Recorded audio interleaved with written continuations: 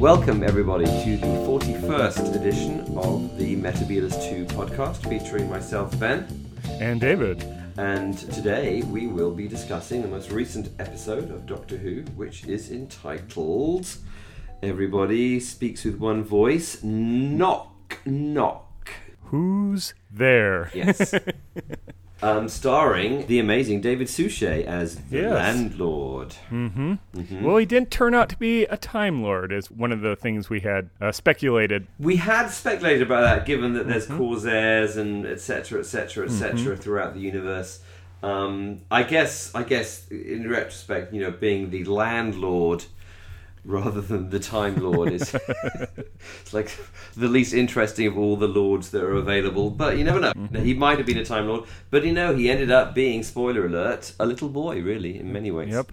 Well, in other ways, he was predatory. He was a creepy old man. Yeah, predatory serial killer. Exactly, yeah. Though, luckily, as we were very happy to see, his serial killing ways had some kind of time limitation on them, so that the people that you've most recently absorbed into your wooden house of evil could be resurrected. Right. Let go. Freed. Exactly. Right. Once you'd, I don't know, been eaten by your wood lice wood in lice, space. Yes. Yeah. Yeah, but I'm guessing, let's see, so 97, 77, 57, 37, so all six individuals. That's a lot of people. I didn't feel very sympathetic towards them at all. I was vaguely hoping that that those people would sort of appear, and we'd have like a bunch of people from the past turn up, a kind of like reverse Weeping Angel experience. Right. But I guess that's really too complicated to kind of deal with, in the short time, as we've said before, the short time that we have to handle, and 45 minutes of story. Well, this one didn't feel too rushed to me. Like I thought it felt really good, actually. The Very pacing nicely was paced. Yeah. Pacing was good. Yeah. Yeah. Yeah. It didn't try to do too much. It just set up these are Bill's mates, and they're dealing with an estate agent who concludes that they're too picky for the money that they have, and then this predatory old man is kind of lurking out the estate agent's office looking for his next 6 victims. Prey. Yeah. What do you think of the writing and characterization of the students? I'm too old to know if they're accurate or not. I thought it was good. I was really pleased to have a group of young people who, well, I guess I know a little bit about students. I mean, I have a child who's a student now. Well, true. So as do I. But but I was really pleased to have a group of young people who appeared, certainly to my ancient eyes and ears, to be relatively like I imagine young people to be. Okay. Yeah, I thought the writing was excellent. And I believe he's the writer of this one. He's a new one to the show. Yes. A man called Mike Bartlett. I hadn't been previously aware of him, but he is actually a proper playwright. He's written proper plays in London, and obviously knows what the hell he's doing. And yeah, I mean, pacing was excellent. The usual plot holes, but I thought the acting was strong enough, and the plot in general was strong enough to smooth those over. Yeah, David Suchet did a very nice job. The supporting cast was adequate. I don't think there's any breakout stars. This is less of a Bill-centric story, even though it's about Bill's new digs. Right. It really featured, I think, Peter Capaldi after 3 weeks of kind of taking a back seat to letting Pearl Mackie develop the Bill character. This was really about more of a Doctor-centric story. Right. It sort of seemed like it might have been Dr. Light going in, but then with the Doctor coming out of the pantry or the servant lift. Yeah. I mean, I thought all that business of the Doctor kind of like embarrassingly appearing when Bill really didn't want him around, and you're my granddaughter, it's my grandfather. I thought that obviously that's kind of nice. Yeah, no, I thought that was laying it on rather thick. If we look back to the lingering glance at Susan's picture and then back to Bill from in the pilot, and then the whole scene like Bill going, yeah, that's my granddad, and then the doctor going, come on, father at least, please, and implying age, but then Bill goes, all right, grandfather, and then a little bit later, yeah, he's my grandfather. It seems to be really setting up, is Bill a regeneration or something to do with Susan? Do we have a problem with that? Or I don't have a problem with it. It just, I don't know. It's timey-wimey in that we left Bill or Susan in, the 22nd century? 22nd century. And now she's in the 21st century, so how did she find her way back through time? I mean, she is a time lady. Right. I mean, they've got ways. Well, we never fully established that, so this would be establishing it. A half-human time lady, maybe. Maybe. So, I mean, there must be some kind of chameleon arch thing with the fob watch or something like that. I think. She doesn't really recognize herself as being a Time Lord because you had the whole scene in the TARDIS when that's true. They're talking about doing Time Lords. That's hilarious, and then Bill picking up on regeneration, and the doctor said, just remember Time Lords. That's enough for now. And it really seems. I was trying to ignore the very obvious signposting in the pilot that there's this Bill Susan connection, but I'm not. Right. Well, I am speculating, but it seems like the evidence is now becoming more and more blatant and more obvious, at least for my reading. So we need to be watching out for Bill's. Oh, Bill suddenly has a fob watch for some reason, even though she's a perfectly normal person who wouldn't have a fob watch. So. Yeah, do we know if chameleon arches can be in other things? Yeah. Given that they're called chameleon arches, one would assume that they've got some kind of chameleon circuitry attached to them, which means they could probably be anything at all. Let's see if Bill has got a thing that she carries around with her all the time that she doesn't maybe need to carry around with her all the time. Right. Well, I haven't... earrings or hat. Or a Prince T-shirt. A comfy pair of sneakers. Or something. Yeah. I don't know. I haven't seen anything like that, like jewelry or a locket or anything like that. So we'll just have to see. So that's like the missing piece, I think. Yeah. To go back to Capaldi, I mean, I just thought he was delightful, actually, and it's a testament, I think, to the strength of the writing. I felt it really kind of took me back to when I was going to university, and my parents, my parents rather than my grandparents, brought my stuff round, and that embarrassment that you have, I thought that was really nicely done, and just some really kind of subtle character stuff that's really kind of worked. And so very, very relatable. Relatable stuff. Maybe it was more of a British type experience with. It just. From my American perspective, it's sort of like, okay, well, these are probably youths of Britain. They're probably emblematic or very representative. They're kids, whatever. It seemed to me more horror movie trope stereotype, typical kids or young adults. The very, very tall Scots person.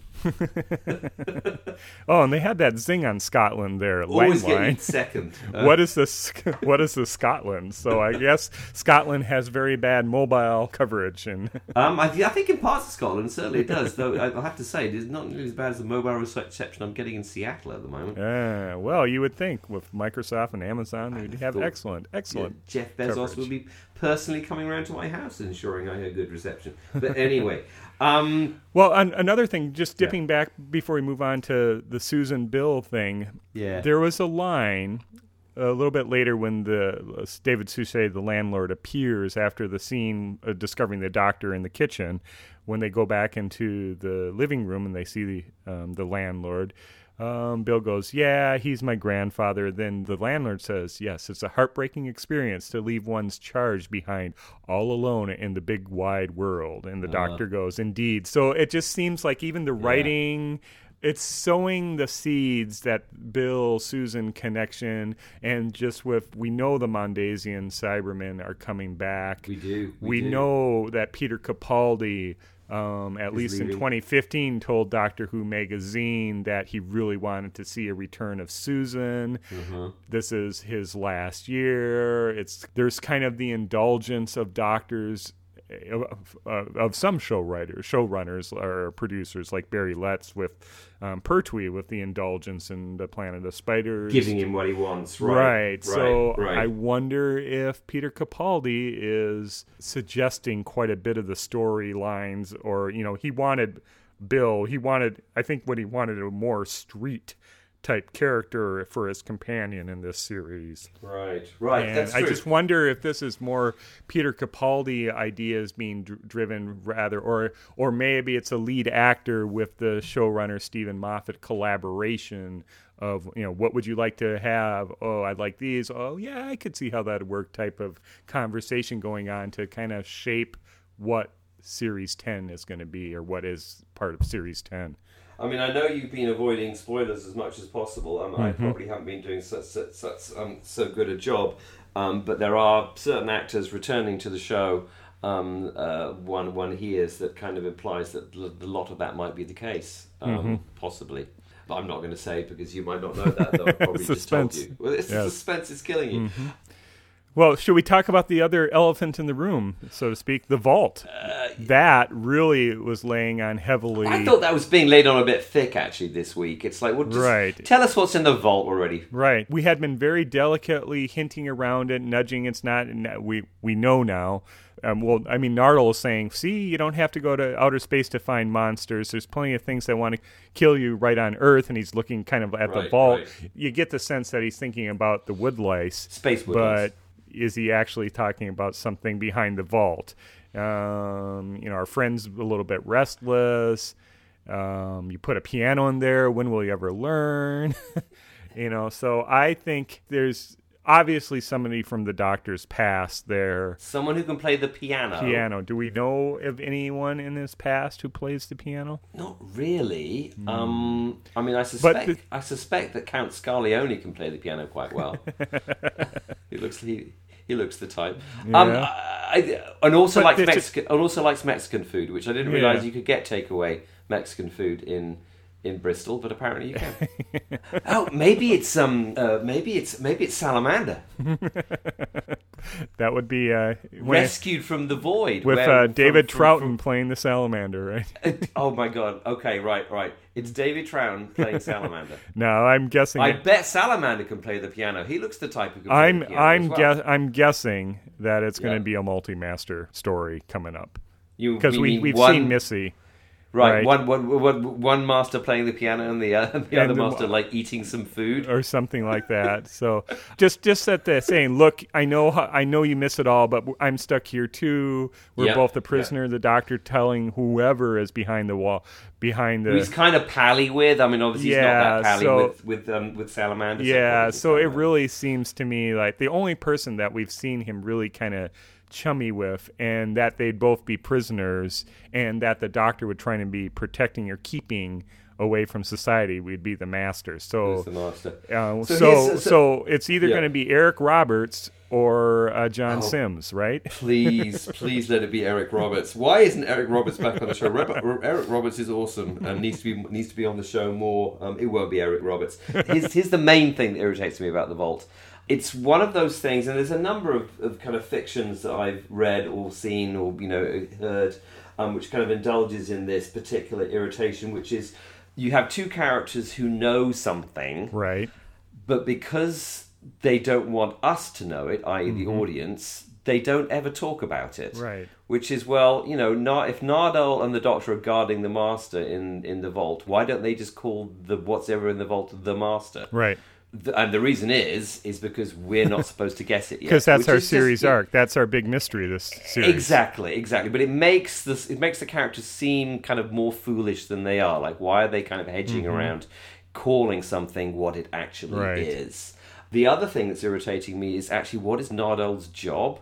I know he's certainly some kind of cyborg, maybe an entire android. Right. But I'm not exactly sure what he's supposed to be doing. Well, I think what you said previously, he seems to be the guarantor of this promise. Yeah. And so that would explain why the Doctor is kind of always short and annoyed or cross with him. Yeah, so he's there not really to kind of guard the vault or anything like that, even though that seems what he's mainly doing, but to make sure that the Doctor doesn't keeps his open promise. up the vault and make friends with who's No, ever I in think there mostly keep his promise and whatever that promise that promise is, right? Yeah. I mean, and I guess which vaguely makes sense, and I guess will probably make better sense once we know what the hell's going on. My other, I guess, relatively minor irritation is that the Doctor's been doing this for 70 years. Right. That means the Master's already been on Earth, 30, 40 years ago. Right. So if it is the Master, then I don't know. Why are they locking him up now? And I don't know. Yeah. Well, I wonder if that 70 years is significant because that ties back into how long the landlord has been preying on children. Ooh, maybe the space wood lice are significant. Well, maybe they're connected somehow, or maybe that just is indicative that the Doctor has been really distracted for 70 years, that he allowed this to happen relatively within his neighborhood. Within walking distance of where he lives, right. Yeah.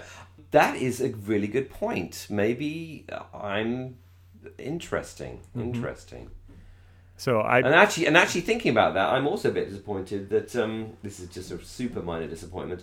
In the comic strips of the 1970s, which I'm a huge fan of, Jerry Haylock particularly, the Doctor had a little cottage that he lived in.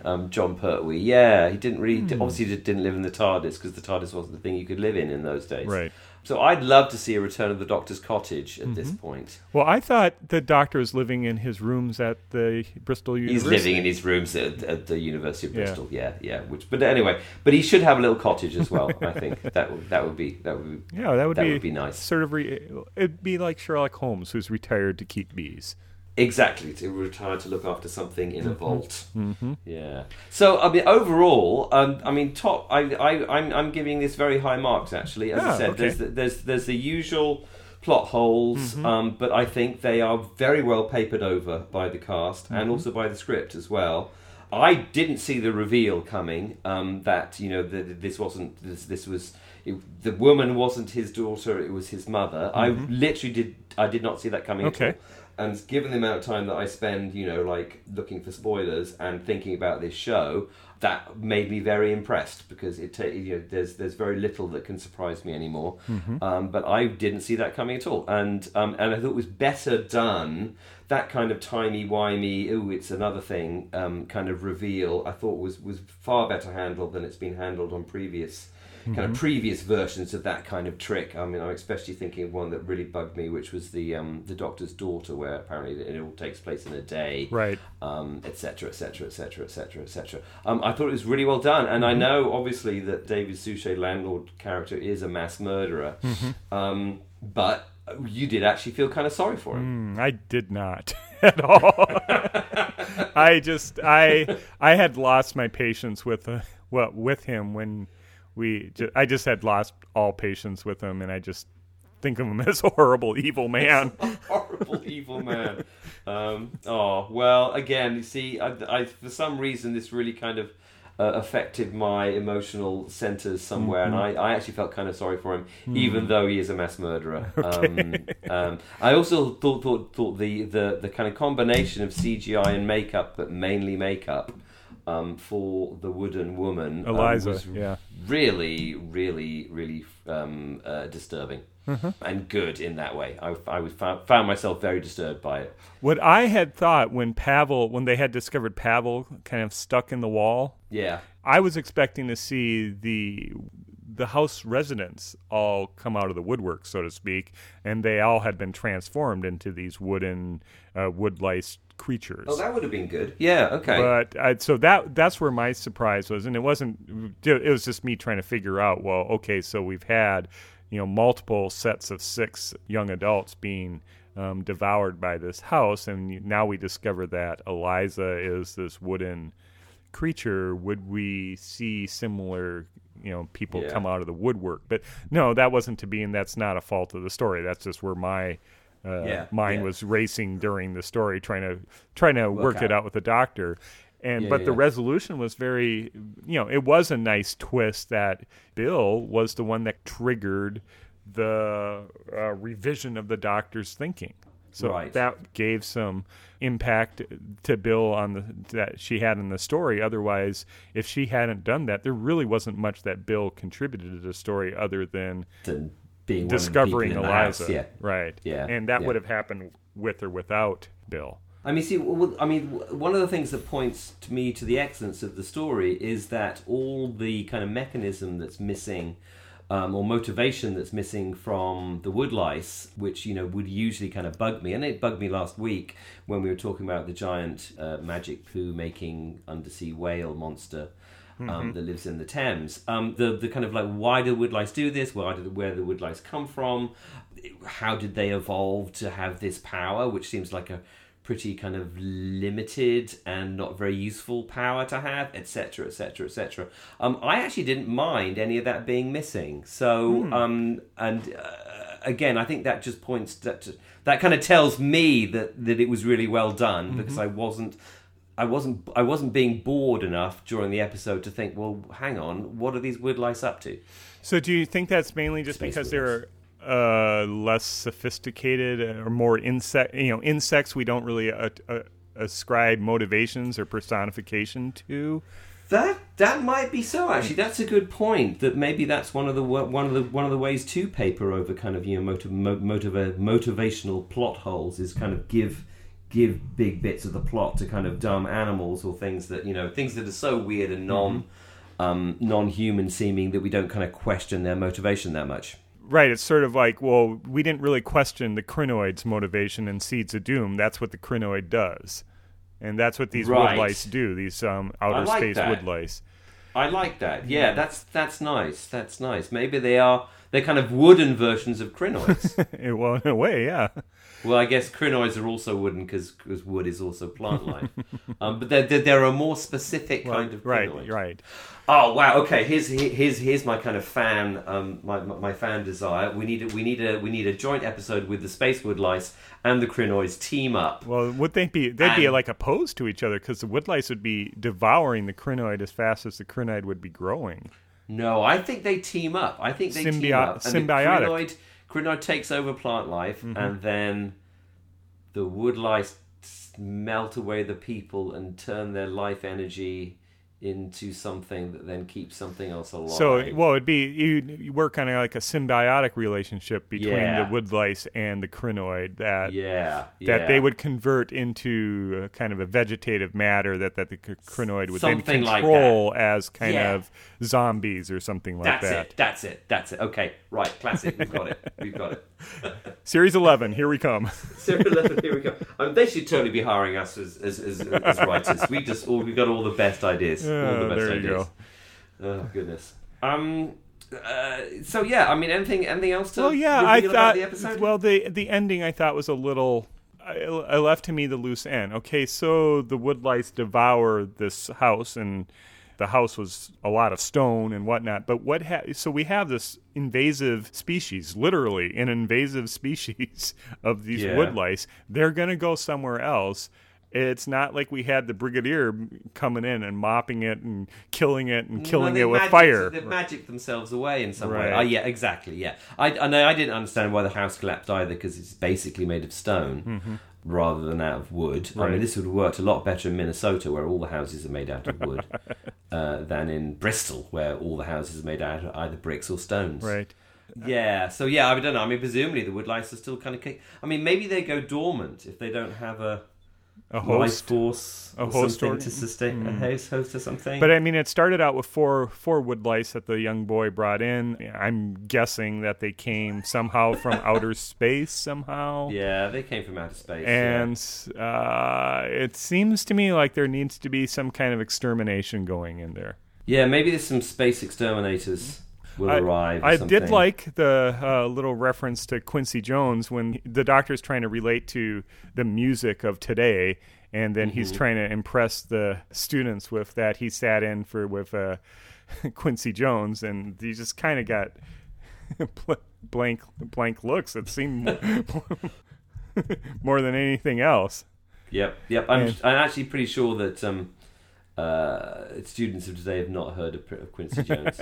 But it was, here's a missing adventure that can be filled in with if Peter Capaldi ever does Big Finish, because when he does sit in with Quincy Jones, he's replacing the bassist, who turns out to be Claude Neon Death Vorbot or something like that. So... And the reason why he stepped in, it wasn't because he was kind of a death Vokbot. It was because he was no good. He couldn't play. So there you go. Exactly. So I can just see the robots of death jamming on the bass. Perfect. Another great idea for a Big Finish. See, come on, everyone. We're just coming out with great ideas this evening. Well, that just hinges on Peter Capaldi being able or willing to do Big Finish. He'll be up for it.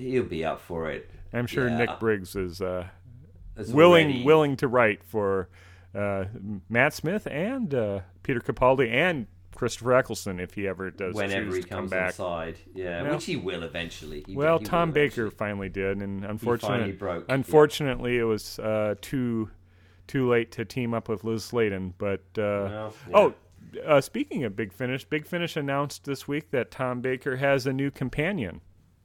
I saw that. Yeah, I'm kind of curious about that. And there's she's a police woman, and she's slotted in between Leela and Romana, so right after the Invasion of Time. So it'll be interesting. Yeah.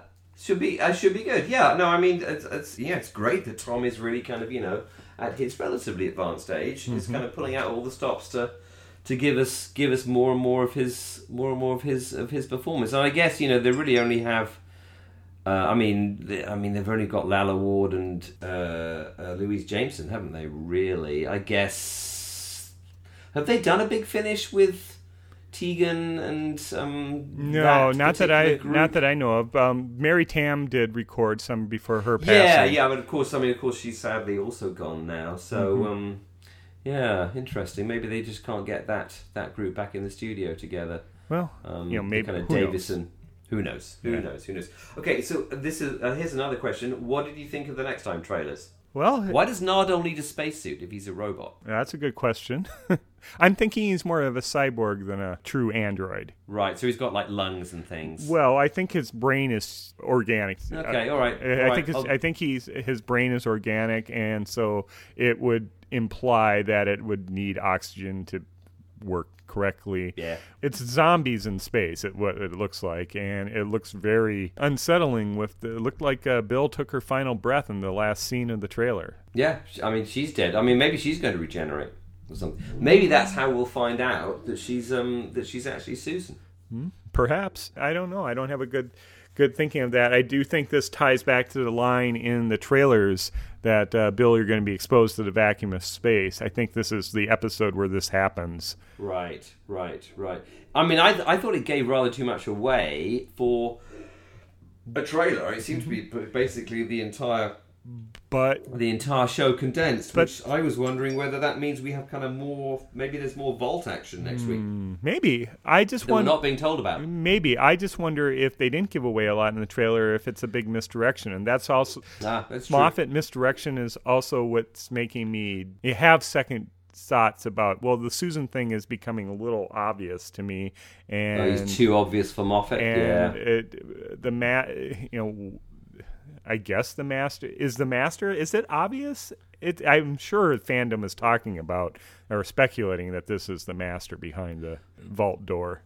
I mean, unless it's someone new, which one would ask, well, what's the point? It has to be the master. It can't really be anyone else, unless of course it's Susan. No. Now, the dialogue between the Doctor and whomever is behind the vault door did not seem like a conversation that the Doctor would have with Susan. No, you are entirely correct. So it isn't. And I thought maybe it could be Davros, but he's playing for Lice, and that tape requires 2 hands. So we obviously 2 hands, yeah. rule out Davros. It's a 2-handed villain of some kind. Well, unless, yeah. Well, it could be Missy in the slinky cat suit, sprawled out on the piano, playing on top of the piano, like Michelle Pfeiffer in that movie where she sprawls out on Fabulous top Baker of the piano. Boys. Fabulous Baker Boys, exactly. Yeah, which is Colin and Tom. Of course. Oh my God! There you go. There's a connection right there. Yes, we'll have the 6th Doctor and the 4th Doctor making cameos with Michelle Pfeiffer, with Michelle Gomez. Michelle Gomez, yeah. There you go. Oh goodness, yeah. Unfortunately, I mean, much as I love Colin Baker, his physique is really. But does it matter? I mean, that's true. That's true. I don't know. I would really like to see Colin. Well, he's probably second on my list of doctors I'd like to see. Doctors to see that haven't made a return of some sort. I would really like to see a full 45 minutes or 90 minutes with a Paul McGann story. But Colin, I think Colin would be really nice to get his. It'd be good to get Colin back in the studio, actually. And I'm sure they could find a way, you know. Well, you could just even do the voice. And you can do the voice and the face you can take from excerpt footage or, who knows. I'm sure they can do all sorts of crazy stuff now with computers. I'm sure they could make it work if given enough time or money. Exactly. We have 18 months to look forward to between the end of Series 10 and Series 11. So we'll see. Yeah, and I'm actually, we're kind of approaching the midway point of this series, dialing in of this, and I'm really enjoying it actually so far. I'm enjoying this season a lot more than I enjoyed the last one. That's good at this point. So yeah. So good vector that we're on for 4 stories so far. We are on a good vector. Let's hope it keeps on going up, rather than shudders to some timey-wimey halt. I did feel like the story was a little less meaty in the story itself. It was pretty straightforward plotting. The interesting bits more had to do with series arc rather than the mystery of itself in the big old mansion with the Scooby-Doo kids. Yeah, which I was perfectly happy with, actually. Really, I mean, okay, I mean, the kind of super high concept stories, I think, as we were saying last week, struggle to complete themselves effectively in 45 minutes. Right. So, stories with giant fish in 1814 underneath the Thames, and there's a frost fair as well. Struggle, I think, still. So I think, having simpler tales, which, again, have a slightly complex to understand backstory, but that doesn't really matter that much. Possibly the way to go at this point. Well, it worked well within the 45 minutes that it was allotted to, and you didn't feel like there was a lot more. It didn't drag, but it didn't feel like a lot was missing. So it seemed very, very perfectly paced for the 45 minutes. Yeah, I think so. I think so. Yeah. Top marks for that. Yeah, well done. Yeah, good. Okay. Close us out here, I guess. Yeah. Thank you for listening to episode 41 of the Metabulus 2 podcast. I've been David. And I have been Ben. Thanks for listening. Goodbye.